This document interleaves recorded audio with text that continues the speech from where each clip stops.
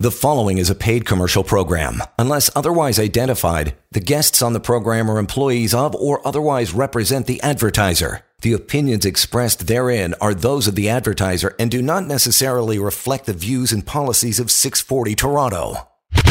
This is Hi-Fi Radio with Wolfgang Klein and Jack Hardell. Toronto's news, today's talk, 640 Toronto. Welcome back to the show, my friends. Show about money each and every Saturday night. It's a delight to spend the next hour with you. It really is an exciting world, exciting times. Great article I picked up in the Globe and Mail this week on quantum computing, company based right here in Canada. Earth-shattering power behind its new computing system that is created. Quatrux, I think, is the name of the company. Kudos to Canada. Let's see what comes of it, and hopefully something big indeed. And of course, as the world goes 5G and electric and digitized, Mother Earth requires so much of the input to make all of that happen. Katie LaChapelle, she is an analyst with Canaccord, specializing in the minerals and metals industry. And prior to joining our company, she actually worked in the audit and assurance group at Price Waterhouse, primarily covering metals and mining. Katie is a chartered professional accountant, and she holds a Bachelor of Commerce major in accounting from McGill. Katie, thanks for coming back on the show. Of course, lithium is a key component in electrification, and you and I have been spending some time talking about that sector indeed. It's been a tough go this year, I shall say, for the lithium market. It was front and center last year, and of course, each and every January, the themes tend to change. I have to open up with, I'm seeing a bit of support right now in the lithium market, but it's under some pressure this year, underperforming the TSX Composite. Do you think a bit of a bottom in the overall lithium space has been reached and that a next leg higher is in front of us? Or are you more in that Goldman Sachs camp where they think that the market could, in fact, be oversupplied and lithium prices are set to collapse? Yeah, great question. And thanks for having me on again, guys. This is a very topical time to be talking about lithium because, as you alluded to, Goldman Sachs came out with a report earlier this week stating that the bull market for battery metals, including lithium, was looking like it was over. I think we sit in a bit of a different camp, and obviously the equities are starting to outperform again after having a couple of days of bad performance there. And I would say that their weakness was driven by two things. One, there were some reports out of Argentina that the government was going to introduce a new reference price for lithium exports. I don't think that was really what was driving the weakness in the equities, though. We really do think it was a bearish report that we saw out of Goldman. We also saw another one out of Credit Suisse that were reporting on prices for key battery metals dropping over the next few years. A lot of this being driven by oversupply as investors piled into the industry over the last few years, incentivizing some new supply to come online. I would say that our view is we are seeing a pullback in prices. We're not surprised by that. I would agree that many across the street are in line with that assumption. Pricing is incredibly high right now. In recent months, we kind of view that as counterproductive and not necessarily sustainable. But on the actual supply side, the market is still incredibly, incredibly tight, and we completely disagree. We would argue that the market remains undersupplied right now and will for the next 2 years. The main difference is that we're seeing on a supply basis versus some of the reports we've seen out of some of our peers is we see some difficulties to some of the supply coming online. There's some capacity expansions out of the majors. There's some new projects coming online in Argentina. The lithium market historically takes a lot longer to deliver these projects on time than most expect. And a lot of the supply assumptions coming out of the Goldman report were coming out of some Chinese lepidolite deposits as well as some brines in China. These deposits tend to be lower grade. They have higher impurity levels. They're a lot more difficult to process, and they tend to be more expensive to process. So I would say some of the targets for the production coming online, especially over the next few years, were overly optimistic. So overall, I think the market's going to remain really tight, and that supports higher pricing in the medium term. But over time, pricing will pull back a bit. But that's healthy. Pricing's been unsustainable. We're in an extremely, extremely tight market for lithium because demand is so high right now. In creating an electric world, can you prioritize the components that are are required to make it happen? Again, key components for Mother Earth to electrify the universe. Top three attributes to make it work.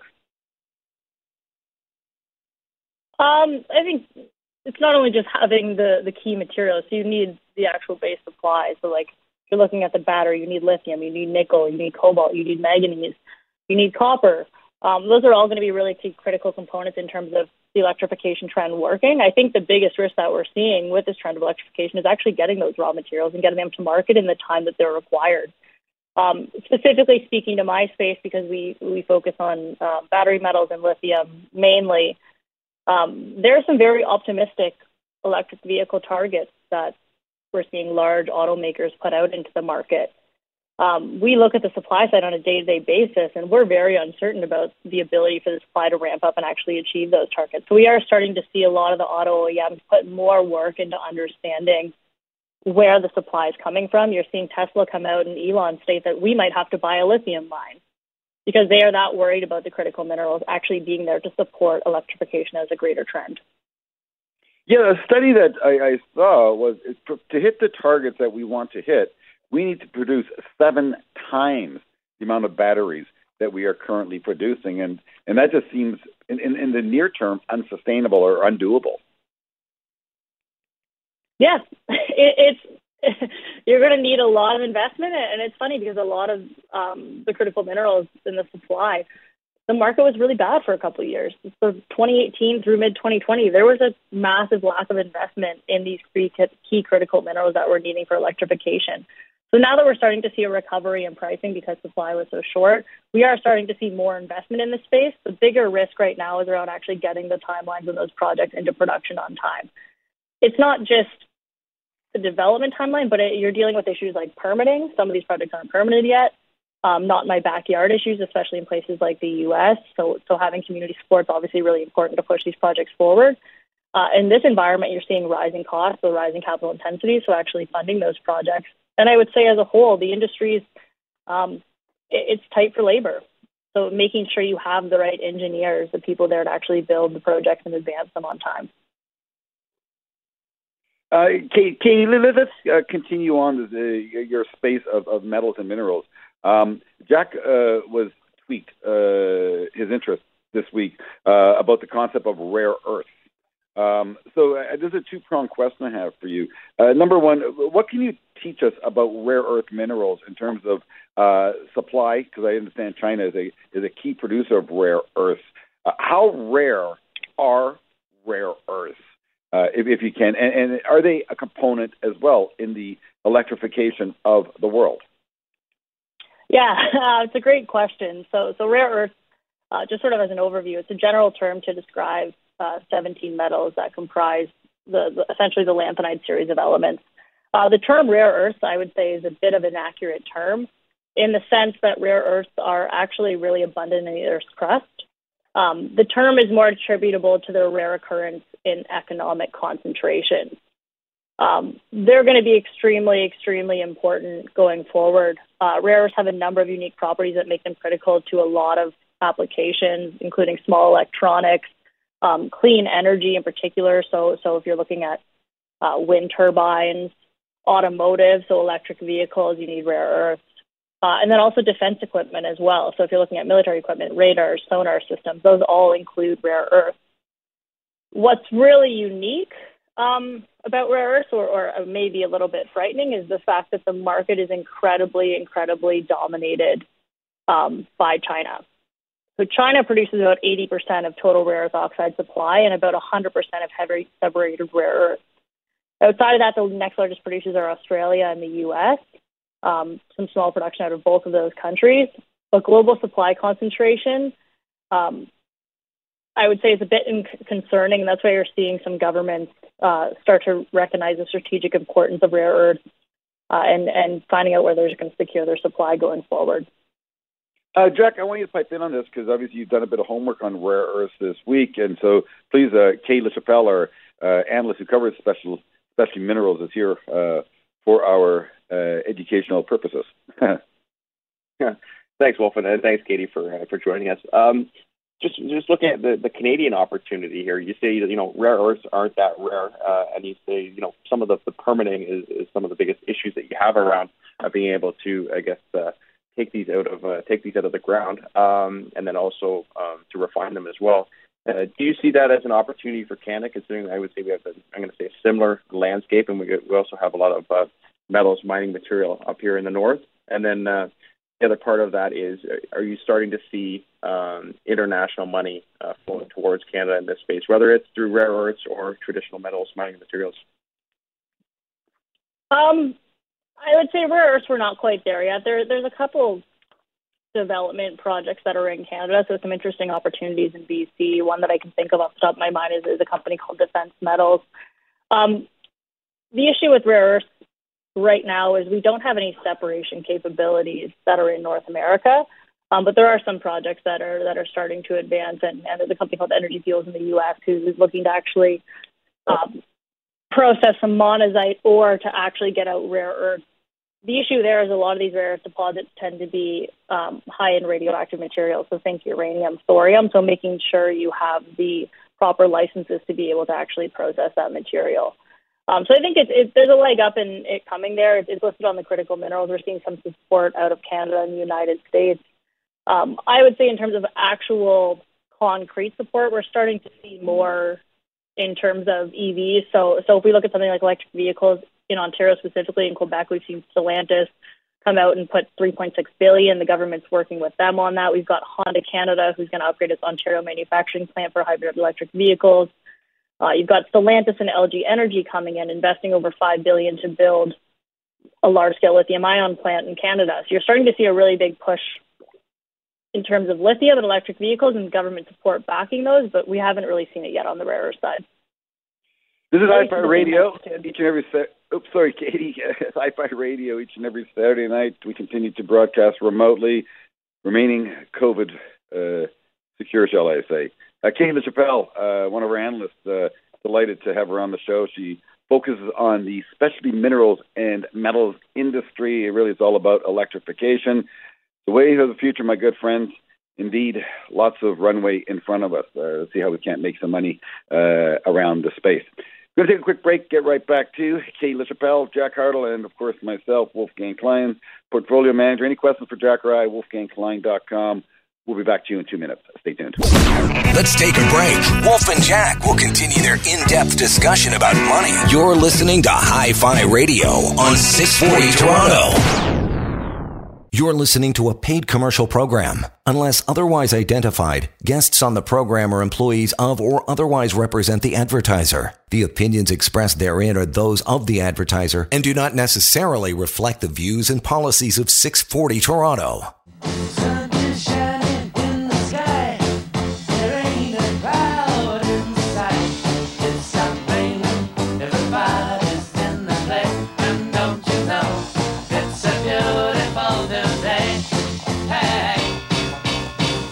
My friends, electronica, I guess, in its early days, Electric Light Orchestra, ELO. I was never a huge fan. They're okay, but had to cue up the right tune for our guest, Katie LaChapelle. She's an analyst with Canaccord. She specializes in minerals and metals, and we're talking about electrification. Indeed, Elon Musk, we got to give him full credit. He really did take the electric vehicle forward. It's not a new concept. It was just never adopted. And he, created the adoption phase, and good on him. And, of course, Canada can certainly participate in the space in many different manners, including manufacturing of actual vehicles, battery manufacturing, and taking out key components of, the Canadian Shield to put into those batteries. We're talking about rare earth minerals. Katie educated us that there's 17 rare earths. Pop quiz for you, Katie. Of those 17 rare earth minerals, how many of those exist in Canada?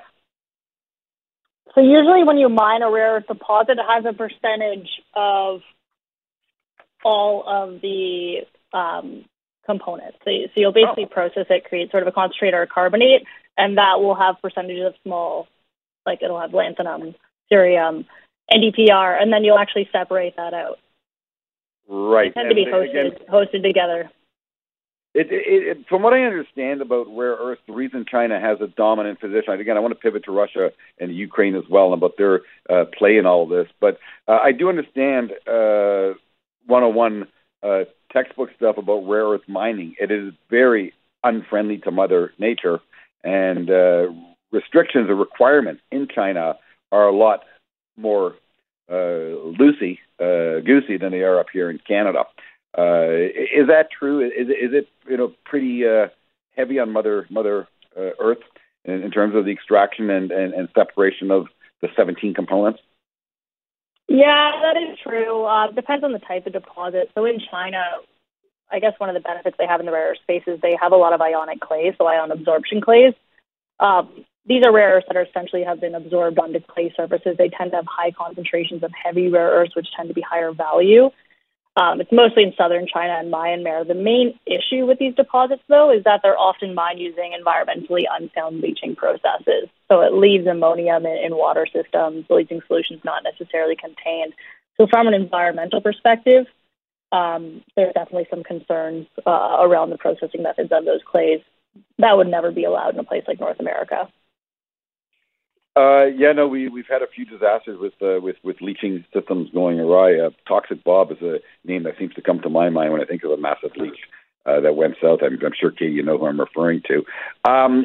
Jack brings up a very important point again, and a position that we do have on our books is a position in Cameco, a uranium position. Of course, electrification requires just that. Electric energy and uranium, obviously, and nuclear is a key component to supplying the grid. Russia, Ukraine, and uranium. Where does that fit into this whole equation in terms of the next 5 to 10 years, supply and pricing?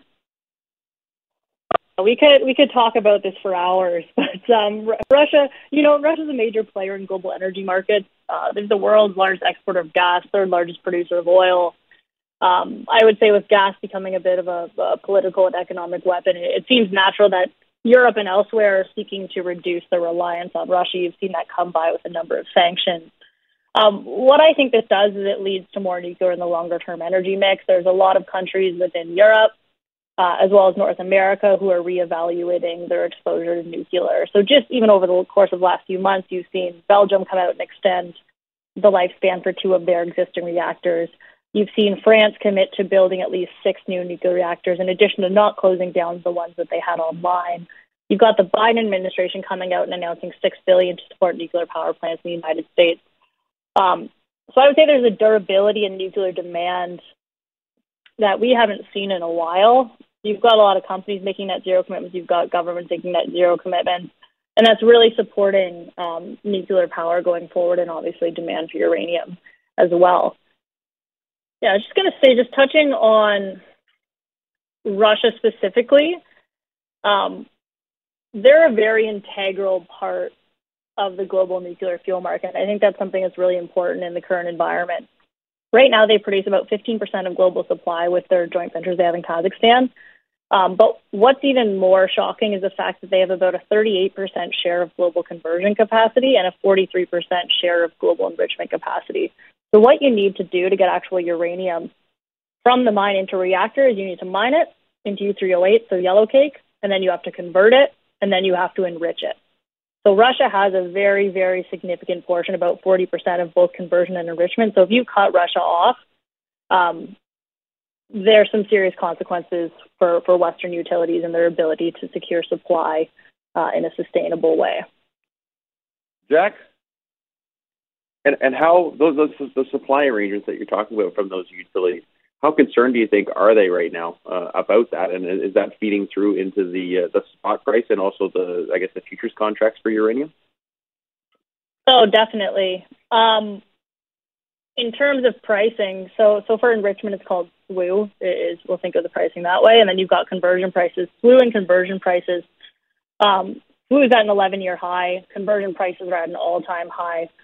We're definitely seeing a shift from utilities who are looking to diversify their supply away from Russia. So what they're doing is they're trying to secure these services, enrichment, conversion, and upstream uranium supply as well.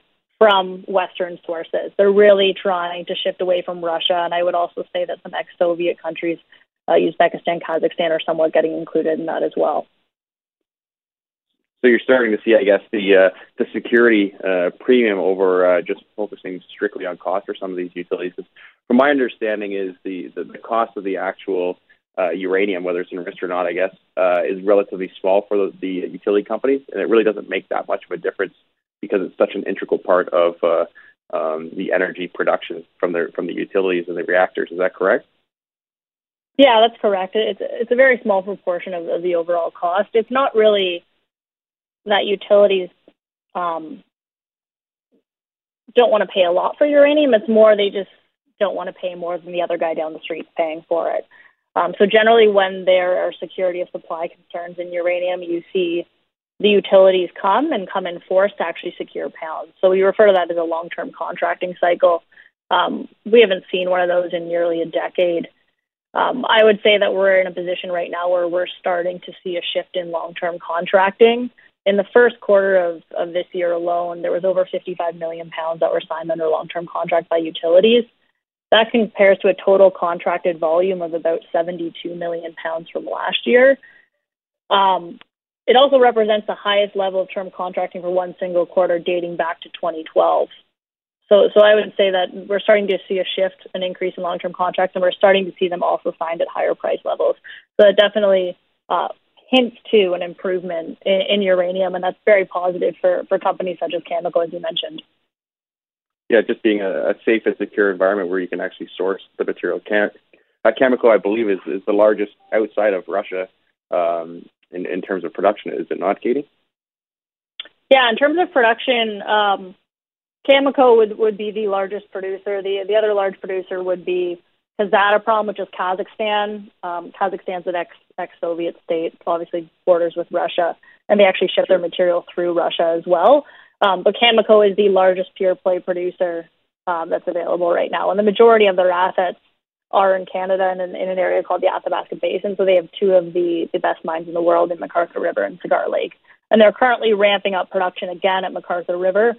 So the cash flows they're going to see from that mine in this environment where prices are rising will be really positive for the company. It's also important to note, just because we did touch on enrichment and conversion, Cameco owns the only operating conversion facility in North America. Yeah.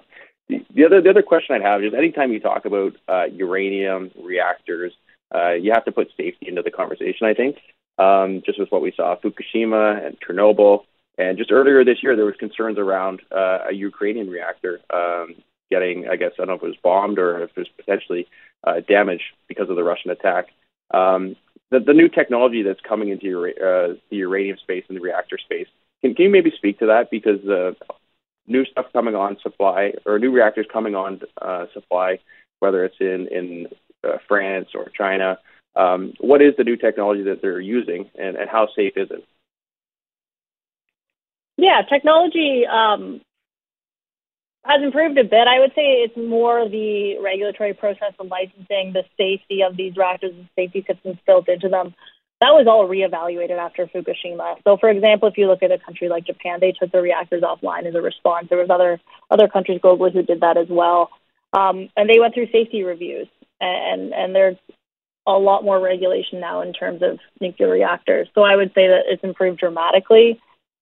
Just because you did point to the Ukraine nuclear power plant accident, that's obviously not great to have a country like Russia, who is such an important part of the nuclear fuel cycle, attacking a nuclear plant in Ukraine.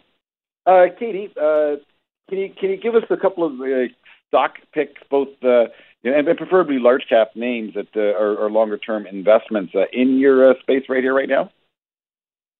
Yeah, definitely. We spoke on Cameco. I think Cameco is really well positioned right now, just with McArthur River ramping up. You're going to see some significant cash flows coming out of that asset over the course of the next year to 2 years. They also have conversion leverage to that, which is at all-time highs. And they're backing up their contract book. They're signing new long-term contracts. They were in a really good negotiating position with utilities to sign contracts at favorable terms, just given the demand for Western production currently right now. So I continue to like Cameco for the uranium space. If you're looking for advanced stage developers in uranium, NextGen Energy is an absolute standout. It's arguably the world's best undeveloped deposit globally. It's in Canada. Great asset. Will probably be online end of this decade. It's going to free cash over $1.3 billion per year. So I can't ignore that one. In the lithium space, if we're looking at Canada specifically, there's a new company, not newer, but more well-known now, called Frontier Lithium. They have an incredible spodumene deposit in northern Ontario. It's about 42 million tons at 1.55% lithium oxide. That makes it the second largest and the highest grade in North America. This project's only going to get bigger, and I would say there's going to be a lot of growth happening there this year. The drills are turning. You'll start to see some results out of that at year-end. Katie LaChapelle, key analyst at Canaccord, specializing in minerals and metals, a great partner that the Wolf on Bay Street team has available. Very powerful stuff. We are moving forward with electrification, and, it's good to participate in the space. I want to wish you a great weekend, Katie. Thank you very kindly for spending some time with us. We're going to stick with Canaccord analyst Derek Dley, consumer products specialist, head of research as well with the company, joining us right after the breaks. Friends, stay tuned. It is Hi-Fi Radio, 640 Toronto. Don't go anywhere. There's more Hi-Fi Radio in a moment on 640 Toronto. You're listening to a paid commercial program. Unless otherwise identified, guests on the program are employees of or otherwise represent the advertiser. The opinions expressed therein are those of the advertiser and do not necessarily reflect the views and policies of 640 Toronto.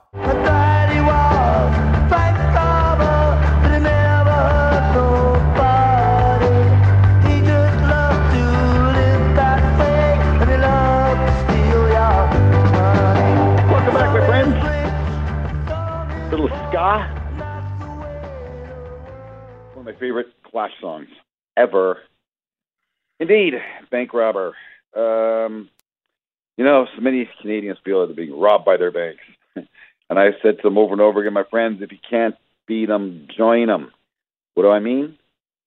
Yeah, buy some bank stock. Own it, hold it, clip your dividend. Ironically, I've been in this business now for 21 years and watching the Canadian bank stocks and the U.S. banks as well, but we'll start with the Canadian bank stocks.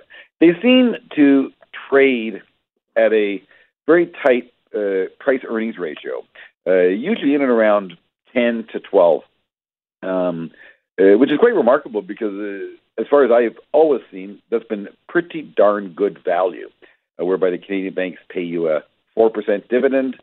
The dividend seems to be increased every second, every third quarter. So once or twice a year, they raise their dividend. And the trend just seems to continue. Fantastic compounders of wealth they've been over the last multiple decades. But every now and then, people get shaken out of their bank positions for various reasons.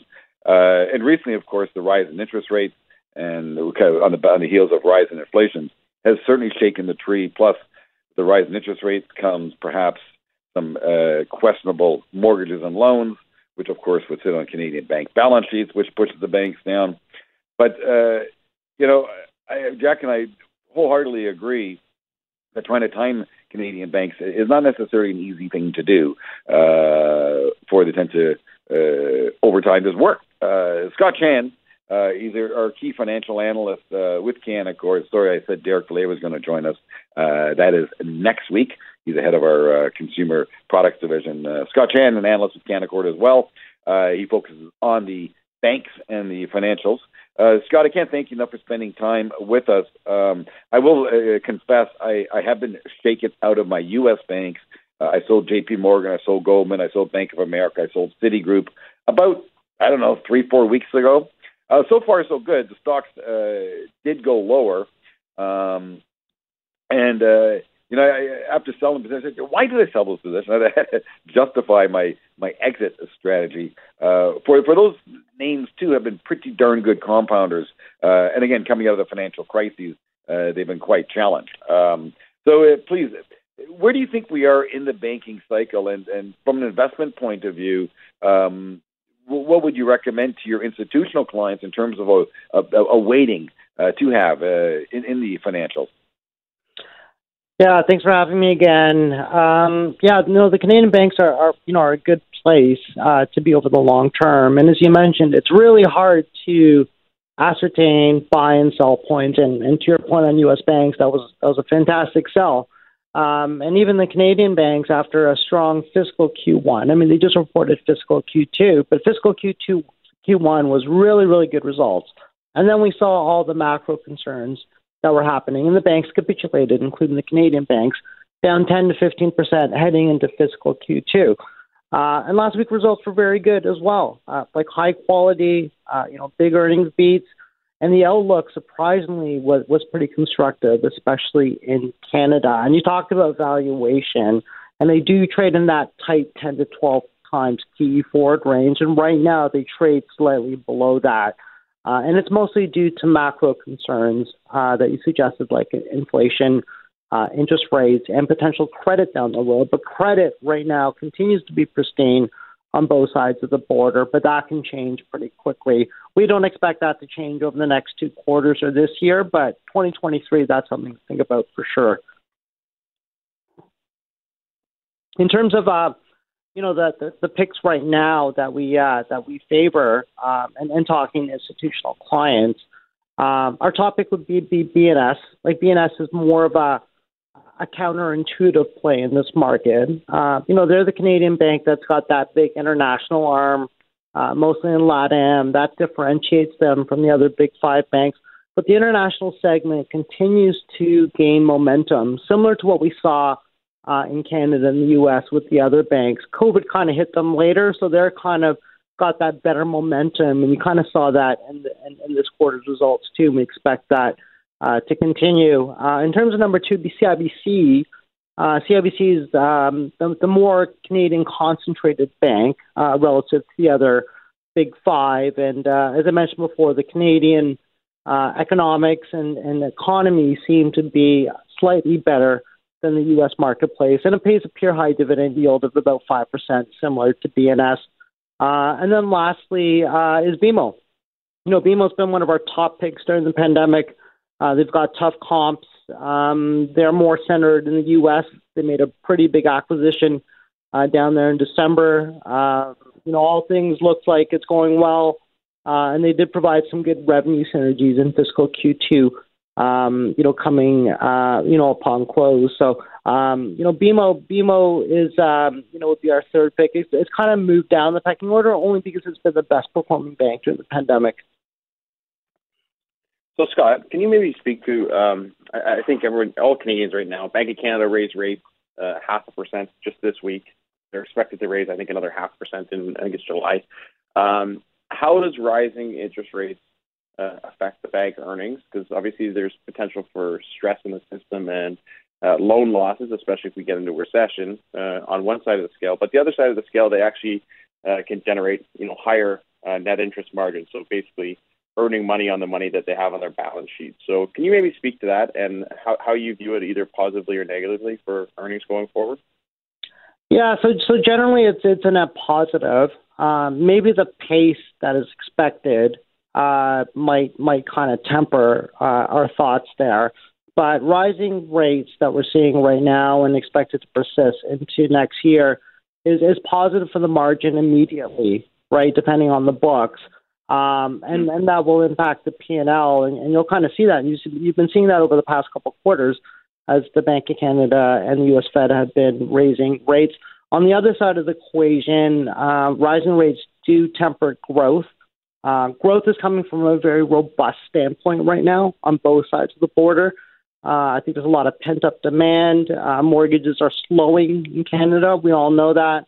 But other areas like commercial and credit cards are picking up. And the last thing to think about is credit.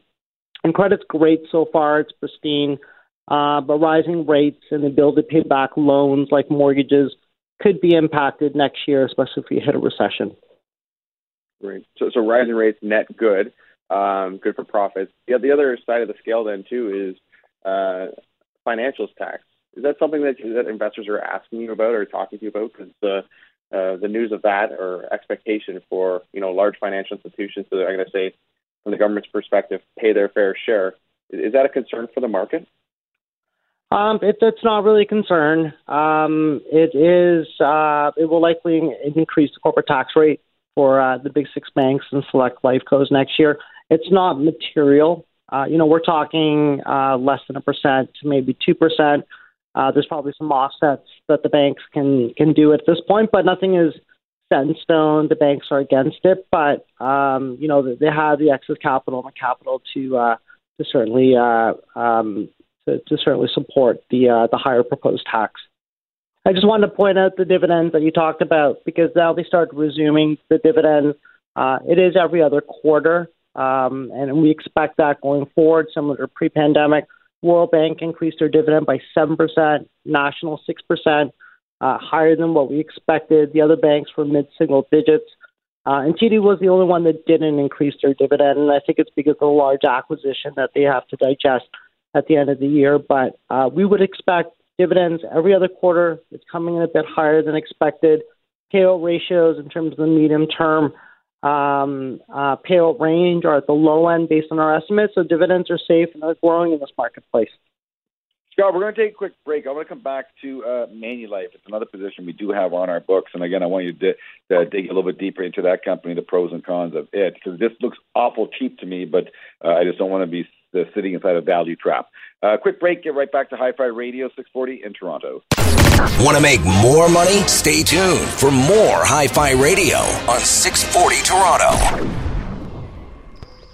You're listening to a paid commercial program. Unless otherwise identified, guests on the program are employees of or otherwise represent the advertiser. The opinions expressed therein are those of the advertiser and do not necessarily reflect the views and policies of 640 Toronto. Money, get away. Get a good job with more pay and you're okay. Welcome back, my friends. Money.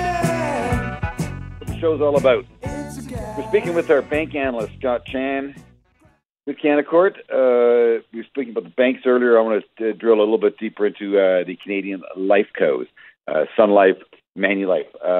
Sun Life has done quite well coming out of the pandemic and consistently seems to be putting numbers up on the board, but Manulife has been absolutely stuck in the mud for almost 10 years. And It's very, very cheap. It has a very big dividend on it, but it continues to be mired in some historic insurance deals it put through that caused the company to get into some trouble, and then it had to get hyper defensive with its book of business, which of course is now affecting its growth trajectory. Speak to the company, if you don't mind, Scott, Manulife, and tell me where do we sit as an investor at these levels? Yeah, so cautious near term. We actually did downgrade Manulife to a hold after the recent Q1 results, and it's more of a near-term call. Over 60% of Manulife's earnings come from Asia and asset management. And as you know, Asia, with the lockdowns and continued lockdowns, I know select regions are opening up, is really impacting sales and profitability there. And then in terms of asset management, with markets declining and flows turning the other way, you have two of its biggest segments have near-term headwinds. And then you kind of layer on IFRS 17, which is that new accounting regime change, would have more material impact on Manulife. So we're still trying to digest all those things and kind of balance that with the valuation it trades at, because historically it has traded below book. It currently does that right now, but profitability is getting impacted near term, hence our cautious view. It does trade or yield a dividend of over 5%. They've got a 5% buyback. They've been more aggressive. They've got a lot of excess capital. So I would just kind of pause on Manulife till their next quarter, and I think you'll get a better deal after that on that name. What kind of downside risk do you see with the stock? Well, I can see it. I can see it going to $20 and below. Things that would have to happen on that would be markets declining in the back half of the year, which wouldn't be good for any financials. But Manulife's got a higher proportion of market sensitivity on those assets. And then Asia, like how quickly does Asia recover, right? And that's the big question there. How fast can they rejuvenate sales? in that marketplace and gain better traction. Asia before the pandemic for both Manulife and Sun Life were great businesses. Asia is very underpenetrated in insurance products, and they both have wealth and asset management arms there, and both, have a medium-term earnings target of 15% plus within that region, and both of them were hitting that pre-pandemic. So if we can get better visibility on traction towards double-digit earnings within that segment, I think that's going to be a positive lift on both those two companies.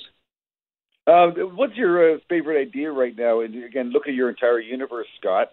What do you think is the high probable investment at these levels for an individual with a 2 to 5 year time frame? Yeah, so I would kind of switch over to my other coverage and look at the asset managers or private equity. For someone with a 2 to 5 year time horizon, I would favor CI Financial and Onyx. Onyx being the alternative asset manager. Both companies have been decimated, very high beta when markets are going down. But if the reverse will happen medium term, which history tells us it will, these companies will snap back a bit further. In terms of CI, they've been aggressively acquiring U.S. wealth management businesses in the U.S., and they're looking to spin out that business early next year. I think that's a catalyst. When you look at Onyx, like all these holding companies are trading at a discount to NAV. The 30% plus, I think is a bit far-fetched in this market. So there's certainly value there. And the big catalyst on Onyx is that they do manage an asset management or an alternative asset management arm with aspirations over the next 3-4 years to make it a lot more profitable and for the market to recognize value over with that segment over time. So those two have the most upside. They've been hit pretty hard. CI pays a very attractive dividend yield. Onyx pays a smaller one if people are looking for dividend while you wait. But I would suggest those two companies have a pretty good upside over the next 2-5 years. Scott Chan, financial analyst with Canaccord, spending some time with us, a little fireside chat as to how to invest our money prudently in a very large space. In fact, the financials make up almost 30% of the TSX composite, so it's a sector that you have to pay attention to. I appreciate your time, Scott, as always. Jack Hartle, great job teeing up the guests each and every Saturday night for us here on Hi-Fi Radio. Friends at home, any questions about money, and I mean anything, we can take care of you. Call us. WolfgangKlein.com is the website. Direct line 869-7338. I want to wish you a great weekend, and we will speak to you next Saturday right here on 640 in Toronto. All the best. You've been listening to Hi-Fi Radio with Wolfgang Klein and Jack Hardill, portfolio managers at Canaccord Genuity Wealth Management. For questions about today's show or any questions about money, email Wolf and Jack at wolfgangklein.com. Hi-Fi Radio, for the love of money. Join us again next week.